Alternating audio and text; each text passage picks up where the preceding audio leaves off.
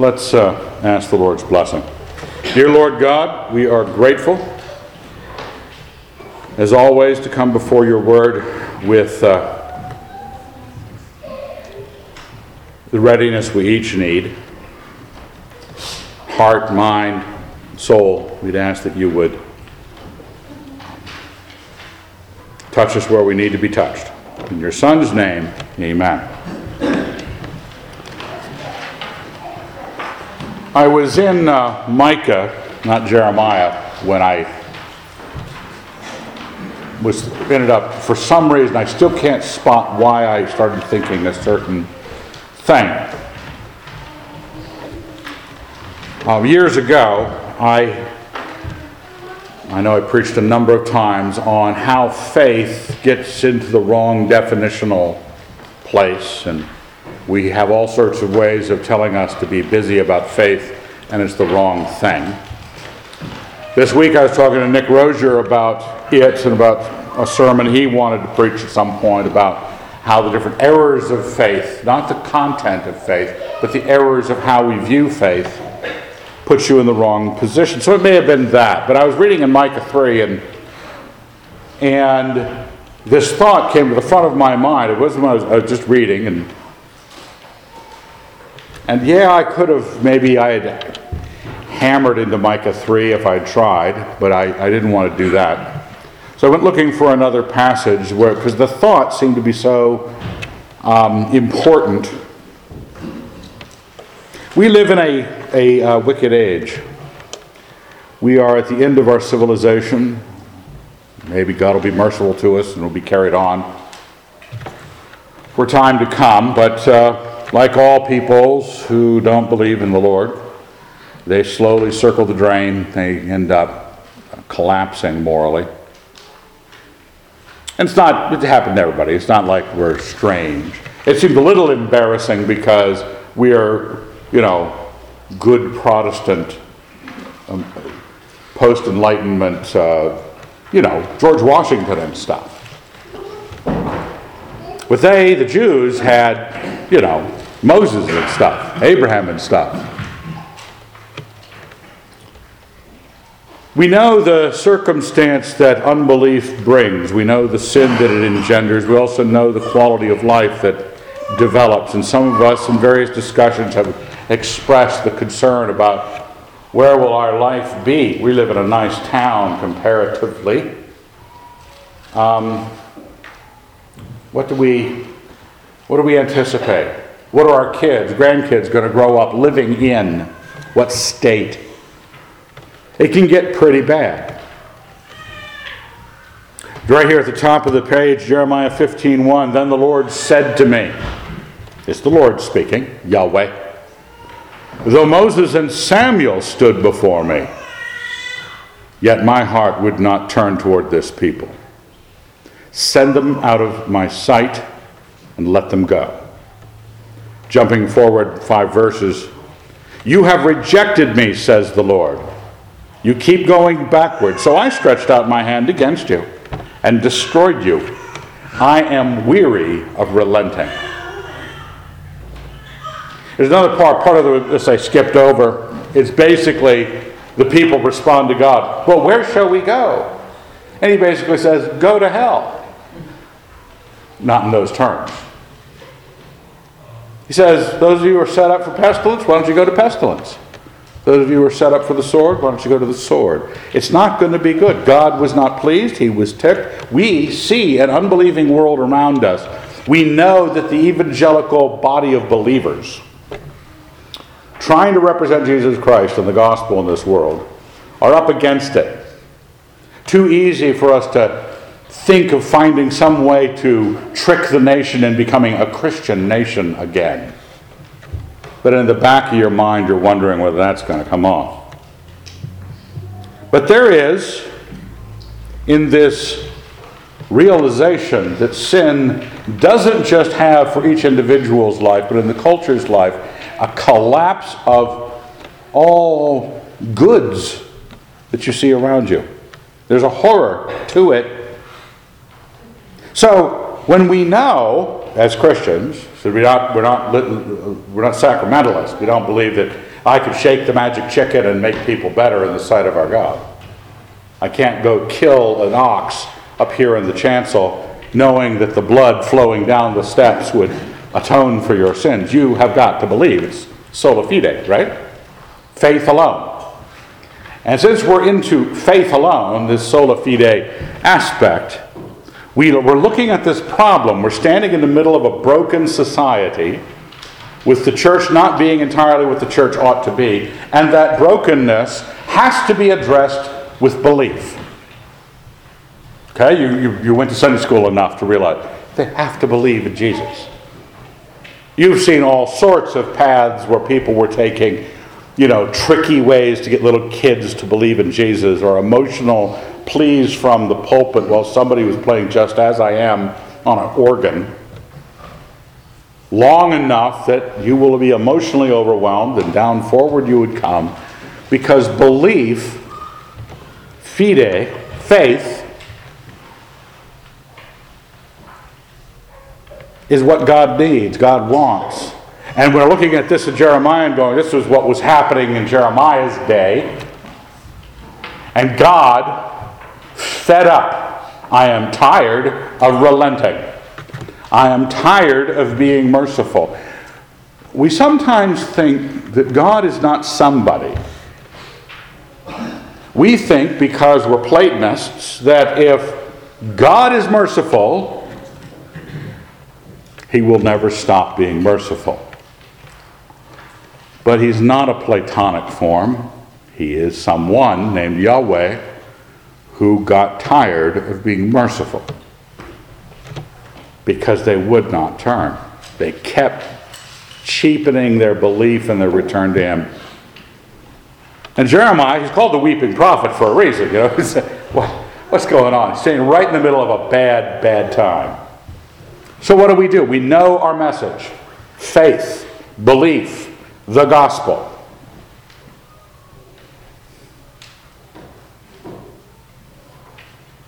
We know that the answer is, we're trying to serve this need for the gain of belief, but at some point that rug, just like for God, if it's pulled out from under God, in terms of the people ever believing, and He goes, okay, done, I'm out of here. And you're running around going, but no, we could get them to believe.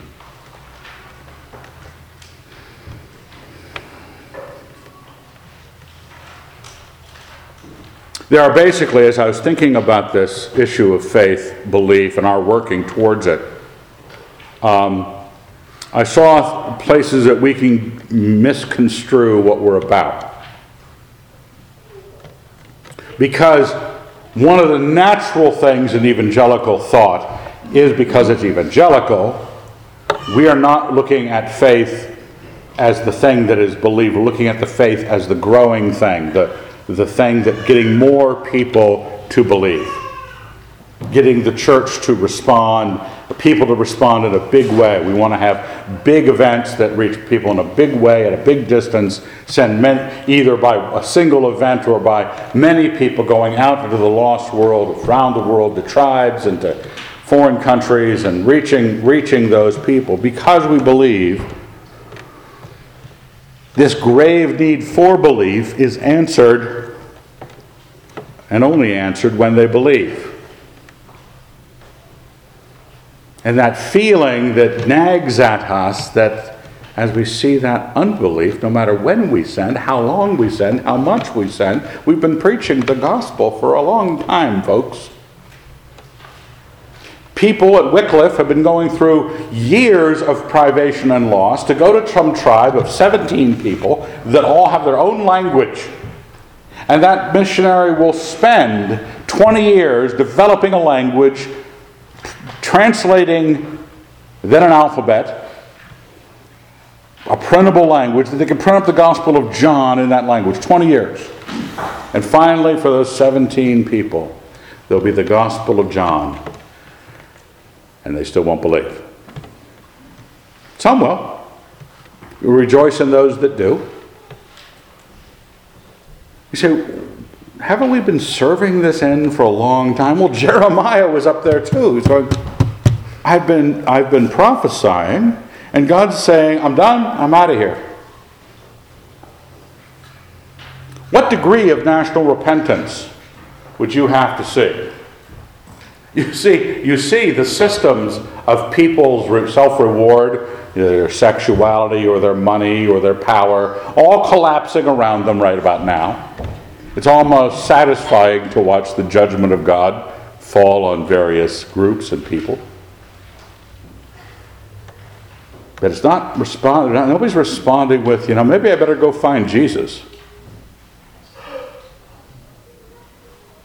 Some group was trying to ban the phrase, Jesus is the answer, because that would make people feel bad. You wouldn't be allowed to say, Jesus is the answer. Or, you need Jesus. I mean, Harvey Weinstein, he needs the Lord, man. People in power really need the Lord.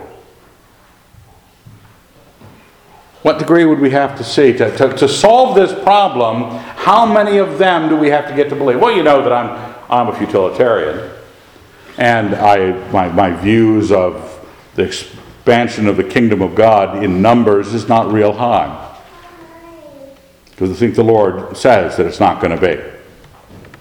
Narrow is the way that leads to life, and those that find it are few. But those few that find it is wonderful salvation.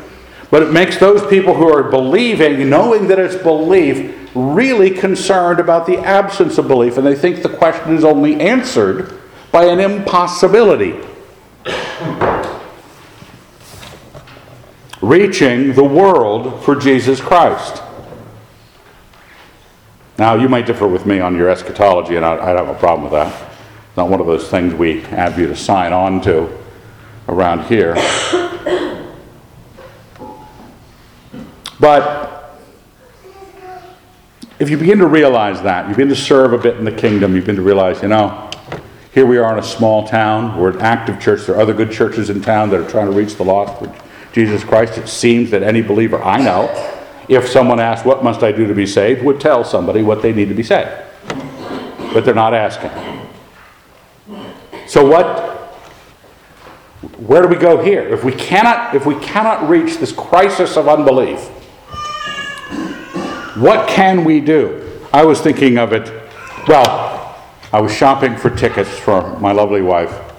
There is a particular artist who she heard on the radio was going to be in Spoke-Compton for a number of months from now. So I said, well, I'm going to be a good husband. I'm going to take her. So I got online, Tickets West, I guess. Already, no seats available on the floor. So what do you do when there are no seats available on the floor? I was willing to spend that money to get her down, but no, nothing available. You have to say, are there seats in the balcony? And lo and behold, there were seats in the balcony. He said, what does this have to do with anything? I just wanted to tell you the story. No, the phrase, are there seats in the balcony, when you realize that what your task, when this problem of unbelief, where you know the world is going to Hades in a handbasket, the answer is belief, and they're not going to believe. The unbelief just gets worse. All the hope and prayer for revival, and then you think that you're in the middle of a revival, and the head of the revival runs off for the organist.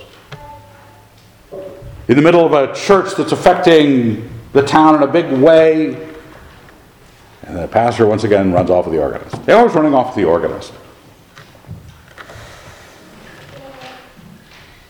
So where's the seats in the balcony? What's the belief? Where do we go when we can't get the world to bow to Jesus Christ?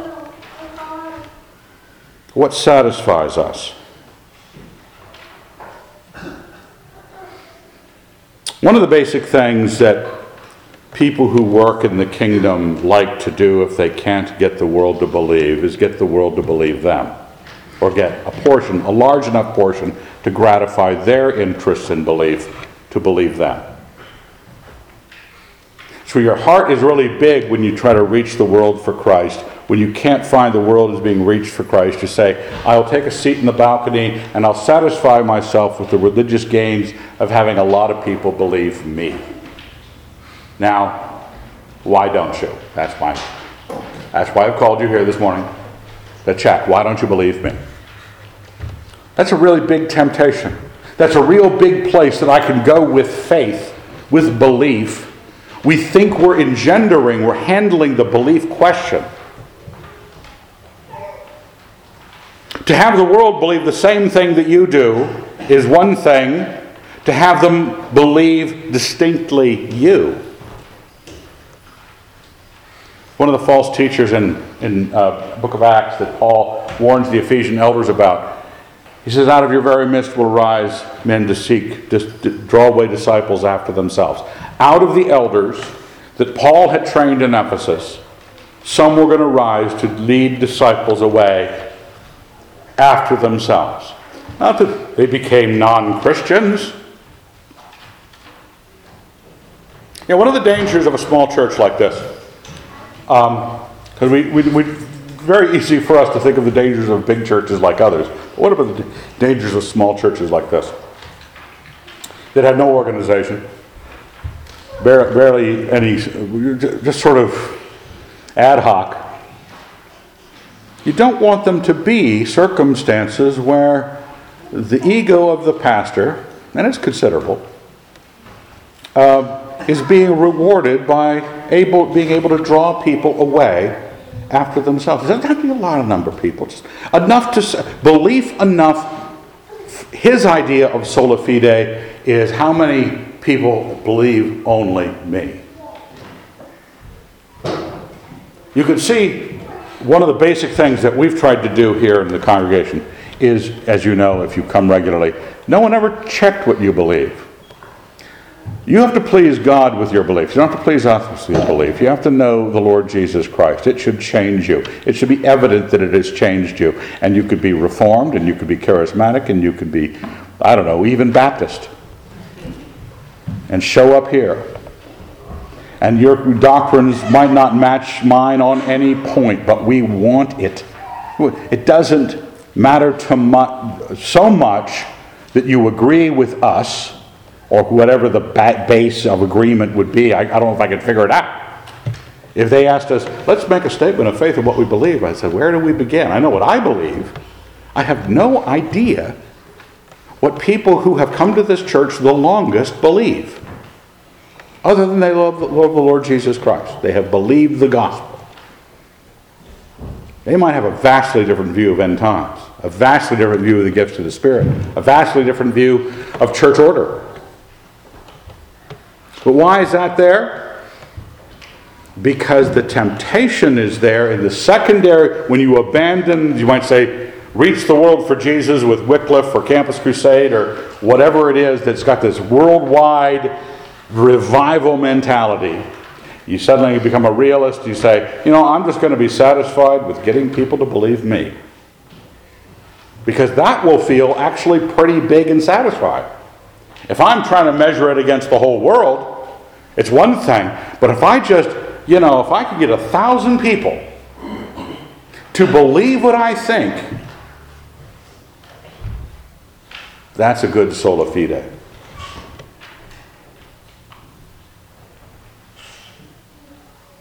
Now, the last thing, it's a temptation. I'm not saying that a person couldn't be a good person and struggle with that temptation, or be a good person and struggle with the need for revival, or even be working for the need for revival. But at some point, even if you believe in revival, you know that some points in some nations, God does not put up with it any longer. On the last day, it's going to be everybody out of the pool. It doesn't matter where you are and how many more minutes it would take you to come to belief, because God is bringing the world to an end. He gets weary of relenting at some point. What I want you to be most concerned with is what the rest of this passage seems to be about. Woe is me, my mother, that you bore me, a man of strife and contention to the whole land. I have not lent, nor have I borrowed, yet all of them curse me. So let it be, O Lord, if I have not entreated thee for their good, if I have not pleaded with thee on behalf of the enemy in the time of trouble and in the time of distress. Can one break iron from the north, and bronze? Your wealth and your treasures I will give as spoil without price for all your sins throughout all your territory. I will make you serve your enemies in a land which you do not know. For in my anger a fire is kindled which shall burn forever. That first part is Jeremiah talking about his circumstance, coming out of this judgment of God in the first part of the chapter, which I skipped over a lot of the verses of what it was like. And he basically says, I'm cut off from the other forms. The people are not believing, and nobody is believing me. He didn't have the option of the two other sola fide tasks that we can be about. When you say sola fide, do you try to create the church Catholic, or do you try to create the true church around what you have discovered is true? Smaller group. The whole kingdom of God, or just your, of course, most correct share of it? Jeremiah has neither of those. People don't like him. I haven't lent to people, I haven't borrowed from people, and yet they still hate me. Both sides of that deal I haven't done to them. He's pleaded with God for their good.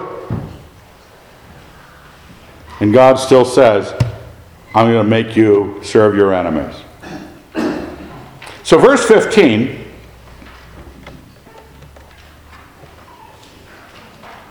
is where Jeremiah gets. I want to encourage you to get there. Even if you can turn around and benefit the church Catholic, even if you could turn around and benefit your local body in such a way that what things you shared were understood and agreed with, even if you need to get driven sort of back to where sola fide is actually, you could claim it, you could do it. You don't have to wait till people believe you. You don't have to wait to become a charming enough Bible teacher that people respond to you. What else is left? O Lord, thou knowest, remember me and visit me and take vengeance for me on my persecutors. In thy forbearance take me not away. Know that for thy sake I bear reproach. This is the center of verse 16. Thy words were found, and I ate them, and thy words became to me a joy and the delight of my heart. For I am called by thy name, O Lord, God of hosts. Where Jeremiah is left, you should be left. When you say sola fide, you're not chanting the war cry of the Church Catholic. You're not chanting the war cry of this particular body with this particular church culture. We're into sola fide. You're saying, I believe. Only I believe. I have, Lord, you know me. You know who I am. You know what I have done. I have found your word. I have eaten your word. Your words are a joy and a delight to me, and I am called by your name.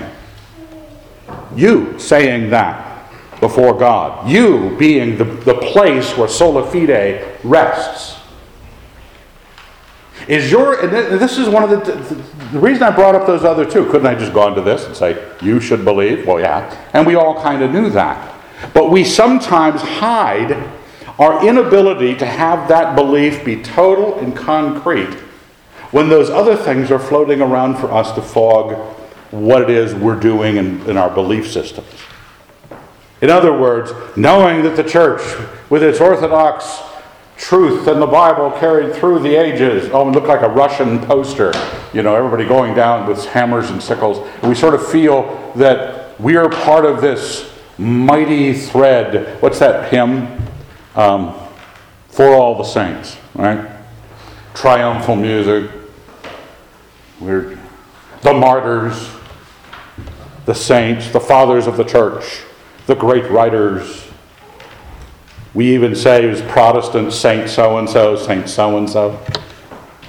We know that the aroma of that kingdom of belief trying to reach, and a lot of people have doctrines that believe, either evangelistically or just theologically, that the whole world is theirs to reach.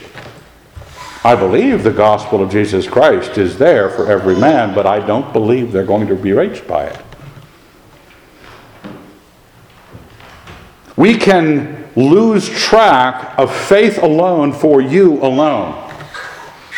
Where you stop and you don't ever say, I found His words, I ate His words, I delighted and it became a joy to me, and I'm called by the name of Jesus Christ.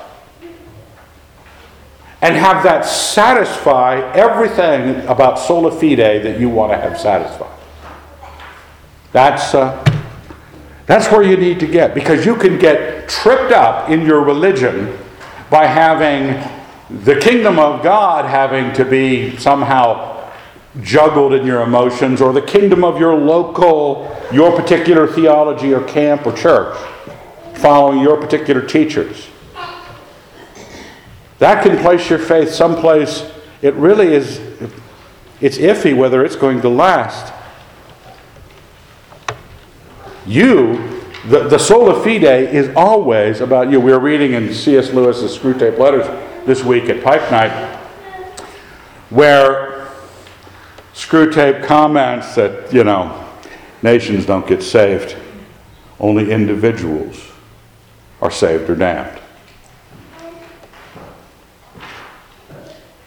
That's really what, when you say sola fide, it's sola fide of you and yours to God, between you and Him. And the concern, Jeremiah says, is I did not sit in the company of the merrymakers, nor did I rejoice. I sat alone because thy hand was upon me, for thou hast filled me with indignation. We do have a reaction when you believe, really you believe. When you stand before the Word of God and eat it and rejoice in it and know it cost you, but this is what you have. You've been called by the name. You've been called by the name of God. Why is my pain unceasing, my wound incurable, refusing to be healed? Wilt thou be to me like a deceitful brook, like waters that fail? Remember, Jeremiah was realizing his belief alone was really all he could count on. His belief alone, faith alone, was Jeremiah's clinging to God, because nothing else was turning to God. Nothing else. Well, we might be in a time where there's more advancements for the kingdom. We might live in a time where the church might grow. Your church might grow. The larger body of believers in the world might grow. But there are other times when it doesn't. Whether it's growing or whether it's not growing, the only point of real, definite, I can claim it as a unilateral joy, is whether the faith exists in you. Whether you find the Word of God to be a joy and a delight. You can control that arena of a belief. When I think about someone else's belief, I can come up with every apologetic argument. I could be as winsome as you can imagine me being. Invite people over to your hospitality ministry, and I can do all sorts of things. And there's this inseparable gap between the Word of God and that other person's will. He might believe, he might not. You, on the other hand, have absolute control over you. You can believe. If there isn't belief in you, if there isn't adequate, you going, do I? If I suddenly realize in the middle of this sermon that I don't believe, would I immediately? Or would you go, I got some breathing room here. I didn't know I didn't believe. This is all about you. This is all about your salvation. And Jeremiah is concerned that this too was going to dry up. The nation had dried up. The view of the prophet of God, he did not have followers. He's left with himself in his own belief, and then he wonders, is it going to dry up? And God comes back in the next verse. God's voice then comes on. Therefore, thus says the Lord, If you return, I will restore you. You shall stand before me. If you utter what is precious and not what is worthless, you shall be as my mouth. They shall turn to you, but you shall not turn to them. And I'll make you to this people a fortified wall of bronze. They will fight against you, but they shall not prevail over you. For I am with you to save you and to deliver you, says the Lord. I will deliver you out of the hand of the wicked and redeem you from the grasp of the ruthless. God steps up. That's the point of negotiation. The point of faith is a God who gives grace to the faithful. At the point the faith is unquestionably creatable. You can create that faith. You know whether you believe it or not. If you don't believe it, God help you. But if you do believe it, the grace of God has been offered to you. We don't have to wait for the nation to get saved. We don't have to wait for a bigger church to happen. So many people depend on these other faiths coming along to make their faith. It's your faith immediately in you that has an immediate response to God. It's not like a dry riverbed. It's not a seasonal creek. It's something that is always there, and you are given what is precious, and you will convince them, but they will not convince you. They will come against you, but you will be sustained. It's a strong place.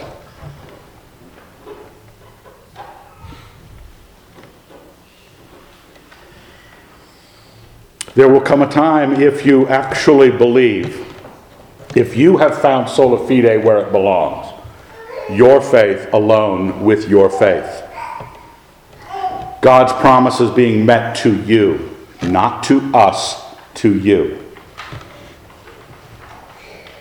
Your ministry to others then is encouraged by real change in you. That's where salvation exists. That's where the faith should be found. That's where the faith is the example to others. It's not how much each of us here in this room agree about the gospel. It's not our agreement that makes it true. Don't look around and find that you need all these people agreeing with you to believe. Do you need me? Because I'm in the business. I'm a professional. Do you need somebody who thinks about it all the time, believing it, so that you can, I think I could believe that. He believes it. And he has a jacket. These are vestments. The Protestant vestments. Do you need that? You shouldn't. It is your God. It is your life. It was your sins. But if you do find the sola fide where the sola fide belongs, where the sola fide is completely up to you and God. You and God could be in on this. This is the deal He's willing to make. He was willing to make it with the nation, but they can't be brought to believe. The idea of a particular group believing is a little dicey because it might be true, it might be false, it might just be serving the pastor's own ego. But you and him, you could be there going, I find your word precious. I delight in it. Don't deprive me. And he says, I don't. I will give you the strength to be what you are supposed to be. And then people will come to you. Some will war against you. You'll be made a wall of bronze because they're going to come against you. But others are going to come to you and you not to them. You will get believed. There's the glory of being believed in preaching the gospel, but it won't be because there's glory in being believed. That's the danger. There are dicey, manipulative joys of being on the winning team. Win the world for Jesus because you could have faith if only you were on the winning team. If the Muslims were ahead of us, you'd be a little wobbly. What if the Buddhists just caught up with us all of a sudden and boom? There's a lot of Buddhists out there. A lot of Hindus. What if the Mormons? And they got those pointy, we got a steeple, but they got a steeple on every single one. We have churches meeting in gymnasiums and storefronts. They have a steeple on every single building. What if they started winning? Would that wobble you? There's joys in being believed. There's joys in seeing the work of the kingdom go out in foreign nations, in this country, everywhere it's needed. There's joy in that. But if you don't have the sola fide in you, that's going to be where your joy has to be. And when it gets into a time where the church is under persecution and people are falling away and kids are turning away from the faith of their parents and all sorts of other things, where are you going to be? Because you don't have sola fide yourself. Not the doctrine of sola fide. Not that you're I believe young people get tattoos of things they care about these days.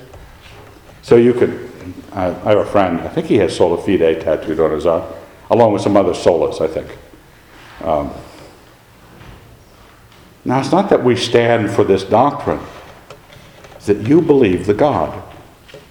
Do you believe the God? This God, with his prophets, with his apostles, with his Son, representing himself on earth, and you found the words, you found these, and you, what did you do? Bought one, carried it around, what? No, you ate it, and you rejoiced in it, you delighted in it. You have to believe. That's where belief has to be.